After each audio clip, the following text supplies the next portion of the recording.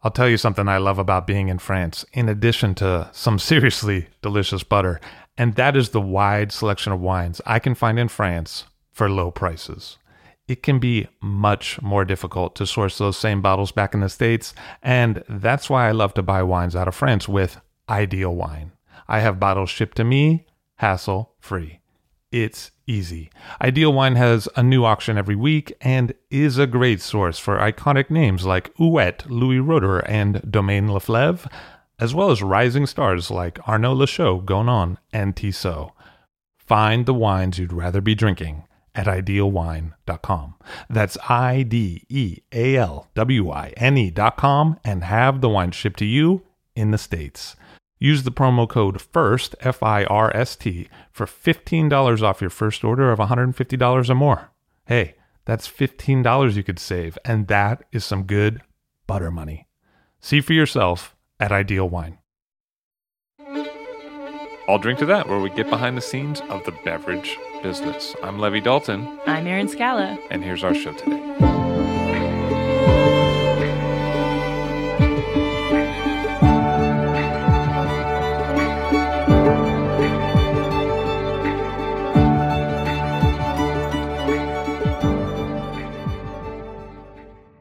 Craig Perman on the show. Hello, sir. How are you? I'm doing great. Thanks for having me. So you run a shop called Perman Selections in Chicago? Yep, Perman Wine Selections in the West Loop of Chicago. But how did you get there? You were you're from Chicago, but you had moved to Portland to go to college. Yeah, born in Chicago. Actually grew up in a northern suburb called Highland Park, and decided when I was looking at universities that I wanted to get away. You know, I didn't want to go to the same Midwest schools as everybody else. So I was actually looking to do journalism school, and University of Oregon is the school that I chose, and they have a really good journalism school. So I wound up on the West Coast as a duck. So it was in Portland you started to kind of get involved with restaurants. Yeah, exactly. So, you know, I got out of school, and my major was actually turned out to be political science with a minor in planning, public policy, and management. And I didn't really want to go to law school. I didn't want to go to graduate school at the time. I needed a job. You know, I grew up, my parents actually didn't really even drink wine when I was growing up. You know, when they went out, they'd have a beer or a cocktail or something like that, but really not that much drinking in the household. And so, they had always loved to go to restaurants, and we used to come downtown Chicago every weekend, you know, once or twice a weekend, go to new restaurants and things like that. So I always had that in me. So I think I after school, I'm like, okay, I'm going to get a job in a restaurant, see how it is. I actually started as an AM host in a restaurant called the Heathman Restaurant. It was also a hotel. And so I had to get there at 5:30 in the morning, which I'm not that big of a morning person, but I still got up and did it. And the way it worked was I'd get off, since I started so early, I'd get off at probably 2:30 when a lot of the wine deliveries were coming in. And the sommelier at the time said, hey, can you help me put away some wine? And I did. And I actually just started reading about wine and tasting great wines because they had a really nice cellar. And I just kind of got involved that way, kind of fell into it. So there was a retail connection. That's right. Yeah, my girlfriend at the time, and it's kind of a mixed up connection, but she was working at this PR company that was also involved with this wine store. And so I got wine at cost because she was my girlfriend, which was a good relationship. And you know, I just started going into this store, and there was a guy named Brian Shuttleworth, who's one of my good friends and my wine mentor. And I think everybody needs a wine mentor when they get started in the business. I started talking with him all the time. You know, we'd stand in the back room and talk for an hour and a half about wine. And he invited me on a trip that he was going to take, which now has become a regular part of my life, these wine trips. But a trip that he was going to take to France. This was in 2000. We were going to spend 3 weeks in appellations like Chateauneuf and the Northern Rhone and Beaujolais and Burgundy and Alsace. And so I went on this trip with him, and that really was kind of for me, the big turning point. The light bulbs went off at that point, and I'm like, this is the best thing ever, because I'd read so much about these producers in my first visit, going into Chateau Rayas and going to Dujac and going to Rousseau and going to all these producers that I'd read so much about and getting a chance to taste out a barrel. That just kind of did it for me. And that was kind of the start.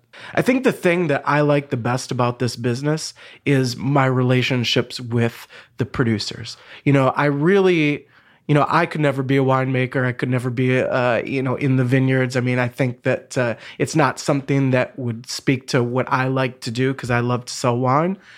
But it's just, I understand the incredible amount of work that goes into it. And so for me, just making those connections along the way through the years, that was what was really so important to me. So it was a great trip overall. I mean, I still remember almost every detail of that trip. And because it does seem like a short evolution. I mean, here you are, AM host at a restaurant, you're putting wine away, you work at a grocery store putting wine away for a bit, and then all of a sudden you're at Rayos. I mean, obviously your friend really helped you, kind of brought you along there. Yeah, that's the mentor thing. And, I think in my personality, when I'm into something, I'm really into it. I'm all the way in. And so, yeah, it was super quick in terms of the evolution of, me starting as a host and then starting to, serve and manage and bartend and do all these things because I really did everything at the Heathman at some point or another. Yeah, it was just, I just put everything into it. I mean, my days now are, they just, I have 2 kids, wife, 2 kids. So obviously I love spending time with them. But aside from spending time with them, the rest of really what I do is wine focused, talking about wine and restaurant focused too. I mean, I still talk with a lot of my friends in restaurants and still consult on a couple lists. And so it's just so focused on and it has been for my entire career. And you ended up back in Chicago. Yep. I moved back here just because, I wanted to be closer to my parents. I'd only getting home once a year at that point. And so I moved back to Chicago. I think that was in 2003. Before I left Portland, had got a job at Sam's Wine and Spirits, which was, one of the largest retailers in the United States. So I had a job as soon as I moved back to Chicago. And I'd only worked in... because I thought that's a tough commute. That's a tough commute, right? Yeah, that would have been a long flight. But, I just, essentially I wanted to make sure that there was something in Chicago for me before I left. And so it was going to be a good experience. I felt working in a larger retail, even though I love small retail. I knew that about working at the Cellar Door in Portland, that I loved small retail. But I wanted to experience kind of both sides. And it was really, I think, an important moment in my life to experience. What was the change like? The change was huge. I mean, obviously I wasn't buying per se.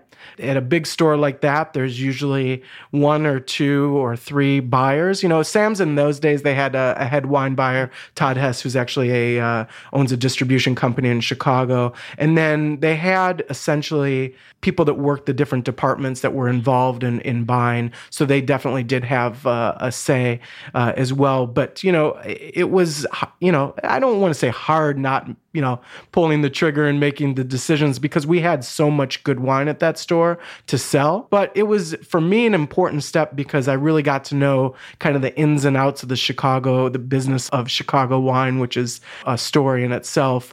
Getting to meet the players, the distributors, that was really important in terms of, where I am today. So it was really a great experience. I mean, I didn't like it, obviously, because I left. I would have stayed there if I loved it. But I decided that large retail wasn't for me and that I think it's, What didn't you like about it? Well, I think the big thing about, retail, whether it's wine or anything else, is the fact that, you fill up your store and then the person that comes in, you sell them that's something in that store. Because you have to move it, you have to turn inventory. And wine is such a personal thing.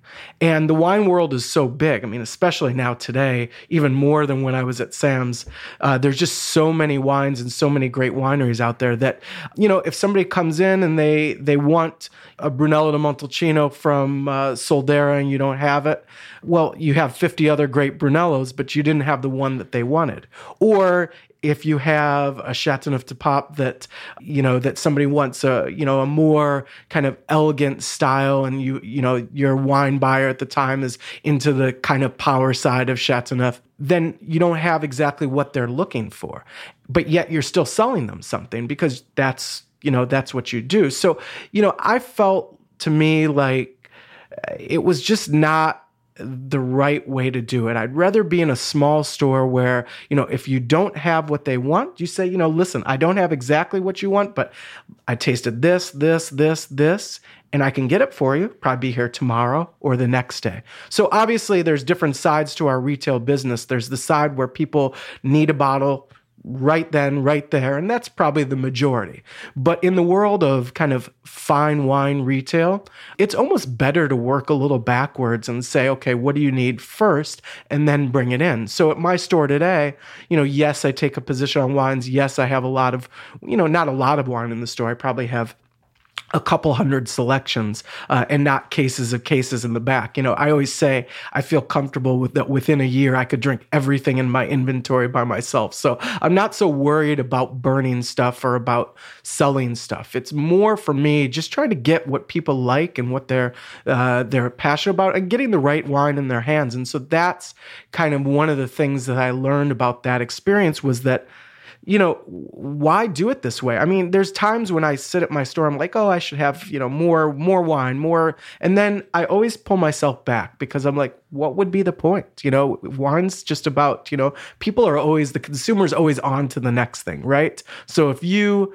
have, what you feel is a great selection, but, you don't sell it so fast and then people are into the kind of the next thing, then, you have to push it out somehow. So that's today in my retail store, a little bit how I work, a little bit backwards like that, find out what people want first, and then kind of bring it in based on what they want. So it sounds like the downside of big retail is that you have a lot of tied up inventory and you start feeling pressures to move things, and that doesn't always match what the customer is asking for. Absolutely. And also, I mean, as I said earlier, I have great reverence for what winemakers do and their team. And the hardest part, and of course everybody loves a deal, right? But it's really difficult to see wines blasted out on sale for, lower than cost. And, so you see that a lot in our business where an ex-importer and the, winery split and then, they do a fire sale to try to kill the brand or whatever. I don't really like that. And I know today people don't really build brands or try to worry so much about that. But if you really respect what's going on in wine, I have a hard time. And that's not to say that I don't ever take advantage of good deals in my store, but at least I'm there to say, hey, this is a great deal. It's not normally this price, and it's worth that price normally, but, it's moving through. And so I do take advantage of deals, but I just didn't like seeing that. I mean, at Sam's, we had these huge warehouse sales and, it was just, it was great for the consumer. And I do believe that the consumer should get the best, deal possible, but they also kind of have to understand that there's a reason why things cost the way they do. The real cost, you see in Chicago, we had an importer, Vindivino. They went out and they were selling all this Austrian and German stuff. And you could find at some, of the discount retailers, bottles of, top Gruner Veltliner, maybe off vintage, and maybe it wasn't stored in great condition, but for $4 a bottle. Okay, listen, Wachau, Smaragd, it's not $4 a bottle. It's never going to be $4 a bottle. If you go there and you see it, that's impossible. And so, it's, good in certain respects for the consumer. In my heart, I didn't really like that so much. I didn't like seeing that. And still to this day, I tend to try to be really careful about that. And just, if I'm going to have some sort of a deal or something like that, take advantage of something happening, then I'm at least going to tell people about it. And I'm also going to support that wine when it's back up to the regular price too. Because that's, if I really am passionate about that wine, then I'm going to do that. And have you found that consumers are willing to perhaps pay a little bit more if it means more power for specifically getting what they want? Like if they have the ability to say to you, hey, I want to do that special order that maybe a bigger retailer that's sitting on a lot of stock would be resistant to do. Right. Are they then willing to pay that extra bit that means that you're not taking that huge drop on it? Right. Because you're not going to take the 50 cases to fill their Absolutely. one case order, but maybe they're willing to pay a few dollars more with the flexibility that you're going to order it for them. Yeah, my customers, I think for sure. And I'm still in the ballpark. Let's put it that way. I have people call me sometime, and I had, somebody call me. This is for a spirit this week, Lagavulin 16. And there was just no, he was going to be able to get it for a lot less. And I turned down the business. I said, listen, I love your business in the future. I really respect that you reached out to me, but in my conscience, I can't say, get it from me, get it from this person. And I gave him the larger retailer's name.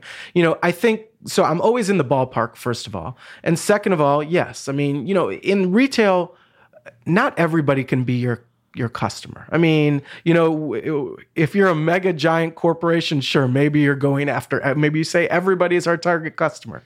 But I think in my world, when I started the store, I'm like, okay, what do I need to really make this happen? Well, for a small retailer, figure wise, you want to try to get close to $1 million for, if you're going to have, probably 3 people working with you or somewhere around there. And that's kind of where we've been trying to go with my store. Okay, well, if you have 1,000 customers who spend $100 a month, you're right there. You're over, you're 1.2. So I knew that I wasn't trying to go for the whole world. I was just trying to go for people that, really were happy for me to, give them advice and understand that you need in this business somebody looking out for you. You really do. I mean, even if you're a super savvy buyer, and I have a lot of really savvy buyers, it's really good to have somebody look out for you who has your best interest at heart. And I do with my customers. And maybe that doesn't make me the world's best business person per se, but I'm doing okay. And I've got some customers. So something's right in the world, I guess. I've often found that looking out for customers is often more of a restaurant perspective. And you worked in some restaurants after Sam's and before you started your shop. How did you see that evolution affecting your current viewpoint? Well, I was really, really lucky because, when I was, and I say lucky because I knew nothing about this job opportunity, and a friend of mine was going for it. My friend Steven said to me, hey, you should apply at this restaurant, because I was trying to open up my retail store, but I didn't want to do it while working at Sam's. And so I was looking for a restaurant job. And so Steven said, hey, there's this restaurant that's called Alinea. It just opened in May. This was about, July, August at the time. Maybe you should apply as well. And so I did, and I hadn't, served in a few years. And to be quite honest, I'm not the best server in the entire world anyway.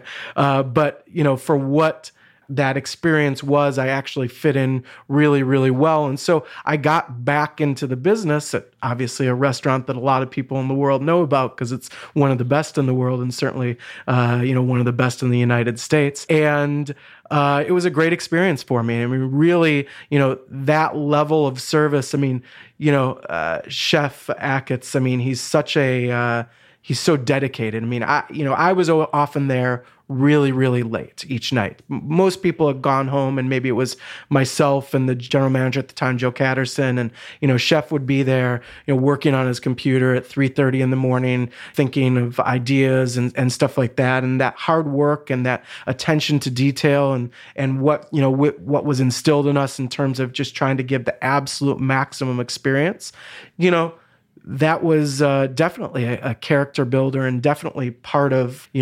my, who I am as a retailer today.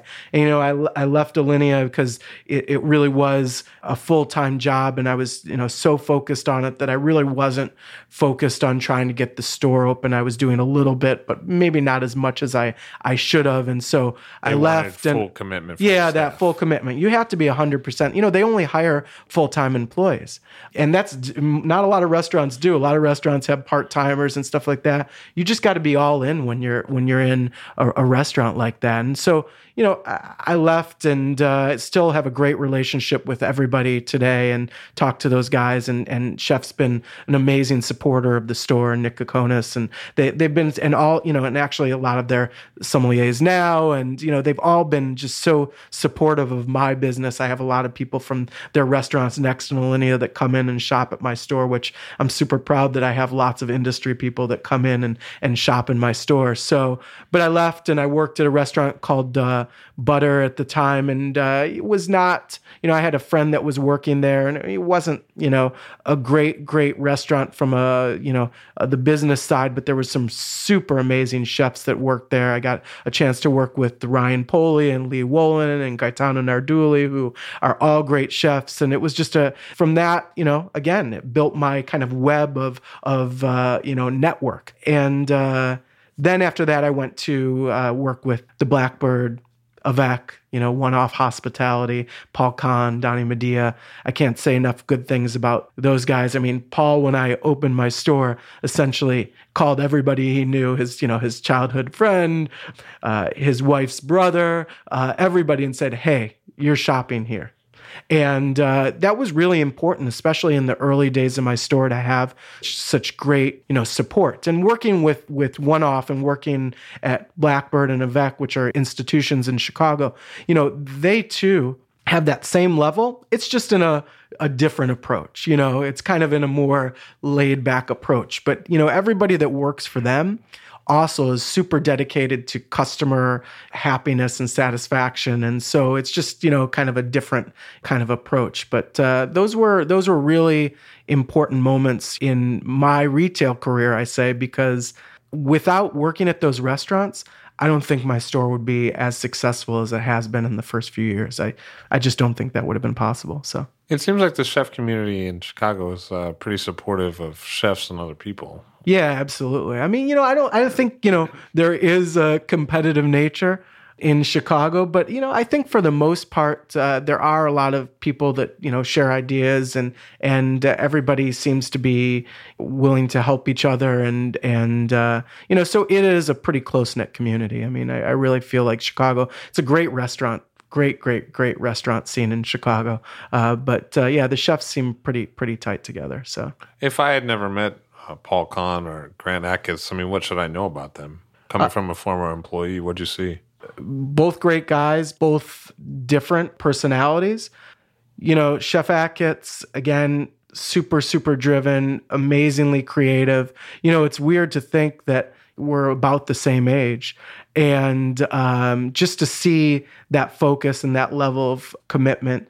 And he's actually, the thing to know about Chef Achatz, because, a lot of times, in those 3 Michelin star restaurants, you expect chefs that are like super, yelling at the staff or whatever. And I'm not saying that he doesn't run a tight ship for sure, but he's got a great sense of humor. I mean, we always had a lot of laughs when I was there. And he really, even though he ran a tight ship, he really did let people have some creative freedom in terms of what they did at that restaurant. I think it makes it a better restaurant. And then, Paul, I mean, great guy, won't let me call him chef, so I have to call him Paul. But great guy who's definitely, he's been in the press a lot lately and deservedly so, because they have a new restaurant, Nico, and he got the James Beard thing, and and there's all these articles about how he won't do these TV shows and doesn't really want to be, and that's just because Paul's he's driven and also incredibly focused, and in his restaurants too. Well, he was on Top Chef at one point. Yeah, but it was kind of an awkward showing. Though. Yeah, and I believe it, because he probably got held at gunpoint to do it or something. So, well, there's this guy who used frozen scallops, and there was this weird thing about it. It was like in one of the earlier seasons. Yeah, it was an interesting encounter. Actually, it was one of the more real parts of Top Chef ever, where Paul Kahn said, like, I'll take the hit that you found frozen scallops in my walk-in, but your dish still sucked. Okay. It was a pretty real guy. It was actually pretty cool. I mean, he came across as a real person. He definitely is. And that, he's, as I said, he's always at all of his restaurants, which sometimes when you get into that world where you have so many restaurants and you become, kind of a celebrity in your world, you see that the chefs often aren't, not that they're not involved still, but then that they're not in the restaurant very often. So he definitely is. I mean, he's in Chicago, hanging out with his wife, Mary, a lot. And they still shop, this is the thing. They still shop at my store. And he doesn't need to shop at my store. He could probably get some wine from some of his own restaurants. But that's an amazing credit right there. I mean, what a great supporter right there. So I can't say enough good things about him and about all their crew too. I'm still friends with. I just helped a friend, Brian Houston, open a restaurant, Boltwood. I helped with the wine list there. So he was the chef de cuisine at Publican and just moved up to Evanston, where he's from, and so still friends with a lot of those guys. And it's been great. So. And how did you get about opening your own store? I mean, I believe that the licensing situation is a little difficult in Chicago. Yeah, it is. I mean, there's a reason why there's not a lot of small independent stores in Chicago. And the reason is the city of Chicago does a lot to make it difficult to get that license under the name of zoning, under the name of alcohol is dangerous and bad and all this kind of stuff that, maybe still exists from Prohibition back in the day. But, when I opened the store, the way it worked is you would essentially find a space, you'd sign a lease. It probably wasn't zoned correctly. There's probably no way it was zoned correctly. And then if it's not zoned correctly, immediately your license would get kicked back and you go through the zoning board of appeals, and which, you have to get a lawyer or architect, and takes 3 months. And by the way, you still have a lease. And by the way, you also have to build it out. And then you might not get the license. So, it's a big investment in a business that's, it's relatively a low margin business. So it's hard to recover that money if you're putting so much in before you even have the lights on. And so I was lucky because a friend of my mom had said, hey, there was this lady, she's selling her store. She's in the West Loop. You should go talk to her. And I did. And it took me almost a year probably to convince her to sell me the store. And so I bought an existing business. And, there you make the sales agreement contingent upon you getting the license and there's no risk. And so it was really a win-win situation for me. And little did I know that the West Loop was going to become as hot as it's become, because it's one of, in Chicago, I mean, I'd say the West Loop and Logan Square are probably the two places for restaurants to open right now, really top restaurants opening. And so obviously there's a lot of great stuff downtown and other neighborhoods too. I don't want to say anything negative about that, but that's just what's happening in Chicago right now is the West Loop is crazy hot. And around the corner from me, the Soho House renovated this large old warehouse building. They're opening and they'll have a couple restaurants there. And there's just a lot on Randolph right there, and not too far away is Fulton Market, where Publican is and Publican Quality Meats, and down the street you have Aviary and Next, and there's just so much going on. I think Google's taking over a huge part of this old building that was a cold storage building on Fulton Market. So it's a very hot neighborhood. And so, yeah, it turned out to be really great. Now I have customers from everywhere. So not just neighborhood customers, but I have customers out of state, all over the United States, just people that somehow I meet, whether they see me on social media or whether, they hear from a friend, they sign up for the newsletter, because I have a newsletter, because I send out emails just once a week on Fridays. I don't do too many blasts. And so people just, see that and order from me, and I'll ship. And then I also have people come out from all over the Midwest too. I have customers in Indiana and Michigan and Wisconsin, and the West Loop's centrally located. That is ultimately why I chose that space, was because it's right off the expressway and it's right near the Loop, which, you have lots and, over 1 million people working every day. So that was the reason. Was I always felt like I was going to be a destination store, and I wanted my customers to have access from all over Chicago. So that's essentially why I did say yes to that one situation, aside from the fact that it was a great opportunity for me to do it at a very low risk. What's the Chicago wine customer at retail like? I think you have a really wide range. I think you have a lot of people that love discount retail and love big box stores because, they need convenience. Big box stores a lot of times will have parking lots, so they like that convenience. I have a loading zone, and then there's parking on the street. But, that's one thing. And then, of course, I think there's still, and I'll talk about this more, but I think there's still a lot of room for, younger people to get into wine more here, because it's a big cocktail and beer town too. So, but my customers are people essentially that just, they meet me somehow, They want to be taken care of. They want to know that they're getting a really curated selection. They are willing to come, obviously, from other places and spend some time traveling. You know, a lot of my customers are the same customers that are the foodies of Chicago too, right? They go to all, you know, they're out in, that's, you know, they're out all the time going to restaurants and BYOBs. And, you know, I get a lot of people that come into the store who are going to some of the well-known BYOBs in Chicago, like Schwa or 42 Grams or El Ideas or Goosefoot. And they'll come and they'll bring the menu and they'll ask me to pair it for them. And so that's a great thing. But yeah, my customers are just people that, everything from people that are super, super knowledgeable. I mean, I'm amazed sometimes at the knowledge and the interest level of my customers, the amount that they read, and they also travel. And then I also have people that are just starting out, you know, younger people. You know, I'm relatively young. I just turned 39, but relatively young. And, you know, that's been kind of the most important thing for me, is just getting younger people to come to the store, because I try not to be snooty about it. I try to have fun with it. It's wine. We should have fun. And, you know, just trying to get people, and I do, you know, a lot of value stuff. So of course I have, you know, blue chip stuff, a lot of stuff that's, you know, super hard to get. Yes, absolutely.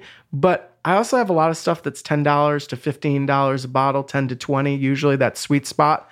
And so it gives an entry point to younger people who are, you know, just starting out in wine, who don't want to go for it all the way and buy that $50, $100, $200 bottle. And so I think that's one thing that I'm most proud of about my store, is that I have those younger customers and that I'm introducing them to wine in the right way, because you know, the wrong way is what I see in a lot of supermarkets and big box stores. You know, I learned wine by starting with great wine first. Okay. You know, you need to have those kind of those markers, right? So you'd have to know, you know, if you're having a La Crema Mora d'Alba from the Marche, if you've had, you know, 10 different ones, which you probably haven't, because there's probably not that much in our market, but, that would be rare. But if you have that and you have the top one, then you know where the others are lacking. And so, you know, that's what's great for me, is just that I have these newer customers, newer people to wine that are just getting started and interested, and I feel like I'm helping them out by really trying to start them with the best of their respective region, and no matter what price point. It could be $10, could be $20, could be $100, doesn't matter. As long as, for me, it represents really what I feel is kind of the best of the best in that particular category. But you're feeling like some of these younger and maybe even older people there's competition for their attention from spirits and from beer. Absolutely. Yeah, I think that's the big thing. And, you know, listen, Chicago and the beer business in general, if you look at the numbers of the beer business, it makes wine pale in comparison. Pale ale. Yeah, exactly, right? And the spirits thing, you know, we have lots of focus on the word mixologists and people that are doing some great craft cocktails. And all of that seems a lot more accessible to the youth, I think. You know, it doesn't seem so crazy distant as me, you know, starting to talk about, you know, like a weird wine, like I mentioned from the Marche. And so that's going to be the battle, is how do we make it more accessible? How do we make it fun? And how do we, you know, and I like a cocktail. I like beer, but when I watch sometimes in restaurants, people drink like a gin and tonic throughout their meal, I want to shoot myself, because, you know, it doesn't match with the menu. It just doesn't. And, you know, it's part of the art of good living. I mean, that's kind of what we're trying to lead by example. Okay. You know, have that great cocktail, right? Have it, you know, as during aperitivo time or whatever, have that beer. And beer obviously is much more flexible at the table, and you can do that throughout a dinner. But, you know, obviously my focus is wine. And so I'm always going to, you know, ring the bell and you know, get the bullhorn out when it comes to, you know, getting more people to drink wine and you know, love wine and understand kind of how it can really enrich your life, both from a culinary standpoint And also from a travel standpoint, I try to get all my customers to, hey, go out, obviously, to California, go to Oregon, but travel elsewhere, go to Piedmont, go to Spain. There's all these great places where you can go. And that really, because that's how I got started, right? It was that trip that really got me started a long time ago. So that's kind of how I want to get my young customers started, is tell them to go to a wine region and stuff like that. But yeah, I think in Chicago, there's a huge focus. You look in restaurants and, there's a huge focus on beer and cocktails and not as much on wine. This is one big thing for me, is that, I know the people, the sommeliers in the business, there's not a lot of them. And there's not a ton of jobs out there that pay a livable wage, that also provide an environment where, they can grow and get older and have family and have kids and have a real life and all that kind of stuff. And that's, I think, the thing that's, most lacking, is that I would say to a lot of restaurant owners in Chicago, if you do that, invest in someone, make them part of it, and help them grow, then you're going to get your money back for sure. I guarantee you, because there's programs in Chicago, wine programs in Chicago that can do $1 million or $2 million in wine a year, and their revenue that they generate off that is quite significant. And yet they might not have a wine person, or they might have the manager do it, or they might pay somebody $35,000-$40,000 to do it, but that's crazy to me. We need more people. We need more jobs in the restaurant business in Chicago that are livable jobs that they can grow in. And I think we're lacking a little bit in our wine lists in Chicago. I really do. I think that there's a lot of room to grow. The food thing, we have great chefs here, but I would love to see more restaurant groups take that next step and really create a good job for people, and have them take over the beverage program, the wine program, because people are willing to do it with with cocktail people. You always see that, but not as much with wine people in Chicago. And where do you think that the sommelier culture has stalled a little bit? I mean, where are some of the places that it could be doing better in Chicago? What are aspects of it? I mean, you've already made it clear that that environment of a living wage, that in decent hours, but what are things you look at the culture and say, maybe that part of it could be a little better? Obviously, restaurant business is super difficult business, okay? I'm not a restaurant owner, so I'm not an expert. So everybody that's listening, there are restaurant owners that are thinking in the back of the head, how would he know? But what I can say is that how do you decide what your list is going to be, okay? I will never criticize a wine list ever if it's somebody's personal opinion and taste, because there's nothing, you can't, bash somebody's palate. I mean, I'm not that crazy where I think, you can say, oh, he has a terrible palate, that list is terrible. If that is from his point or her point of view, right, then I'm cool with that. But that's not the way that it works in Chicago. In Chicago, there's plenty of restaurateurs that sell out based on relationships or based on deals that they're getting, some backdoor stuff. And, that happens in this city, and that is wrong. It's just wrong. I mean, it's wrong. Even if you're successful, even if you're putting out good food, if that's your motivation, I just think that's wrong, because I can tell you there's ways to do it that will still make you that money, the same amount of money, but you can do it the right way. I mean, if you're really, we're getting the James Beard Award here next year, which is super exciting for our city. I mean, really exciting.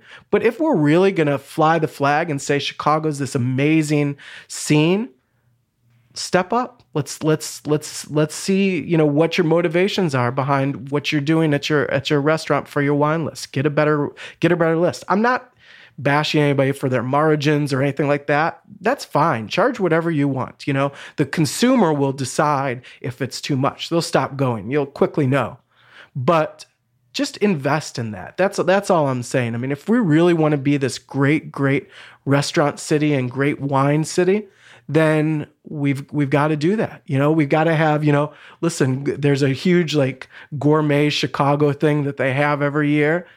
And it's, and I know to run something of that scale, it has to be sponsored by a big distributor or whatever. And it is. It's unfortunate. It really is, to have that stage and to just let it be sold out like that. It's just kind of unfortunate. And I understand the logistics and the financial aspect of it. But my opinion, as somebody that loves wine, loves good wine, loves to support winemakers, loves to see, wine put its best foot forward, I don't like seeing that. Have you seen the attitude towards wine in Chicago vary with the economic climate? Yes and no. I mean, I've seen more, in terms of like the restaurant part of that, of course, there's a lot more casual restaurants in Chicago. We've seen a scale back in terms of fine dining. But, no, I don't think it's really, I think Chicago's, this is a great city for business. It's a growing city. So no, I don't think, I opened my store September 2007. So almost 7 years ago, right before things went kaboom. And, people still drink. That's the good thing. So, but you had a very slim inventory model. Absolutely. And then the economy tanked and you just weren't sitting on that much stock. Yeah, and it seems like that turned out to be really prescient on your point of view. Yeah, that's part of the thing. Obviously the economy is going to fluctuate a little bit and there are people that are going to scale back a little bit. And I had customers that of course lost their jobs and they were not buying $50 bottles. They were buying $10 bottles. And yeah, so you see a little bit of that for sure. So, but I don't think, I think if you really load up with wine, yes, you're always going to have problems. But if you're good at kind of managing what you do in your inventory and stuff like that, then I think you can get through any situation, okay. On the distribution level, what distributors wound up doing with a lot of that wine that was expensive was, obviously at somewhat of a loss, but they made it go away. You could go to a restaurant and say, hey, here's a glass pour for you. Might not normally get something like this on this deal, but I think you can adjust. I think it's definitely possible to adjust with that. So, what's the pricing situation like in Chicago? Because, in New York, you have to post by the month. Mm-hmm. Everyone's got to get the same price. Mm-hmm. Is it the same in Chicago? Theoretically, yes. Yeah, theoretically, there's volume discounting for one, 3, 5, 10, whatever quantity of cases. But yeah, I think that there's always some ways around that and loopholes around that. So distributors will say they give the same price to everyone. In actuality, they don't necessarily. But I think pricing here is, we have really good retail prices here. If you shop in Chicago, we have really good retail prices here. And is that because the market doesn't want to pay a lot of money? Like, is that because the consumer kind of has a ceiling on what they want to pay? Or? I think it's because there's, over 100 distributors. I think there's so much competition on the distribution end that if, maybe if you have something that everybody wants, then you can do whatever you want with it. But for the most part, most people, the point is to sell this. If the point is to make it go. So no, I think we have just and have always had kind of aggressive pricing. Yeah, I think that's really the reason why is more just the competition on the distribution side. So seems like some of the key insights for your store was figuring out a way to open, mm-hmm. Not having to deal with the zoning, not having to deal with the speculative build out and the speculative lease without knowing if you're going to have a license. Mm-hmm. So inheriting an existing license, slim inventory model that didn't require a ton of outlay and at the same time played into a very customer service model of saying like, hey, I'm ready to order what you'd like to order. I'm respecting your palate. I'd like to hear from you. If you want that, I'll order it for you. We'll have it tomorrow. Right. And then at the same time, another aspect of that is going DI and finding things and sort of an outgrowth of what you talked about before, which was you like to take the trips, you like to meet the producers, and now you're bringing back things direct to the store that aren't going through so many other channels, and you're able to offer them for a little less. Right. Yeah. I mean, they are still, because I have to, like everybody else, play by the rules. So they are going through a distribution channel, and distributors do make a margin on it. It's just a lot lower than normal, and I'm buying it all, so there's never any issue with that. But yeah, I have. That's something that I've been doing now for 4 or 5 years, and it's been really great for me. I mean, I think this year I'll have maybe 18, 19, 20 producers that I work with in that kind of direct manner, mainly in France, Spain, a little in Italy, and now Portugal quite a bit, because Portugal I just started doing a lot of work with because of a friend's restaurant who I do the wine list for, called Fat Rice in Chicago. Great restaurant. It's based on the food of Macau, and so it was a Portuguese colony. So the chef Conlon wanted to have a mostly Portuguese menu. So it's Iberian, so it's Portuguese with a little bit of Spanish. And so I said to him, I'm happy to help with the list, but here's the problem. I mean, what are we going to, this is, a couple of years ago, what are we going to put in there? What are the small producers? I mean, are we going to just do all Douro for, the inexpensive Douro reds from, people like Wars who make, good inexpensive reds? Or are we going to actually see what's going on there? And so I went over, it was him and Adrian Lowe, they're the partners in the business. And we went over to Portugal for a couple weeks and visited a bunch of producers and, wound up, working with the 5, so, which is great. And yeah, I mean, that's the thing. Like, as a buyer, I mean, how do you buy? Do you sit and wait for distributors to come with you with their work lists that they're always with winemakers in town and just taste that? Or do you actively engage and say, let's see what you have, let's really try to find the right things. And then you even take a bigger interest and say, okay, now what's going on in the entire world, and what can we really see and find here? And that's the thing. I have always, because I love it so much and I'm so interested in it, just taken that kind of big world approach. And so I don't just settle for those kind of things. I mean, it's a lot of output for me, right? I pay for my trips. I don't go on sponsored trips or anything like that. So I pay for my trips, and they're expensive. And, but, for me, it's all worth it. I mean, it's worth it. And I think it's actually necessary now. It's almost necessary as a retailer to have these relationships with producers to really understand what's going on, and also sometimes to really just keep your allocations going and things like that. I mean, it's really important, and it's not that last reason why it's number one for me, but I think it's part of the reaction of it. But I really think that to keep me engaged and to keep me growing in my knowledge, I need to take those trips. And, when I was 25, I thought I knew about wine. When I'm 30, I kind of thought I knew about wine. And, now 39, and you're always learning. And that's what I love about the business, is that, you're always learning. So, I mean, I don't know anybody, whether they're MS, MW, whatever, that knows everything about wine. When I find somebody that does, that will be an interesting day. So, what's next for you? I probably will wind up involved somewhat in restaurants again someday. It's keeps pulling you back. I would never open up another Perman Wine Selections in another location. I don't think, because I wouldn't be there to work the store. So it doesn't become a Perman Wine Selections. It becomes somebody else's wine selections. So I don't think I would do that. I'm always listening to opportunities, but for right now, I'm really happy with my store, love the store.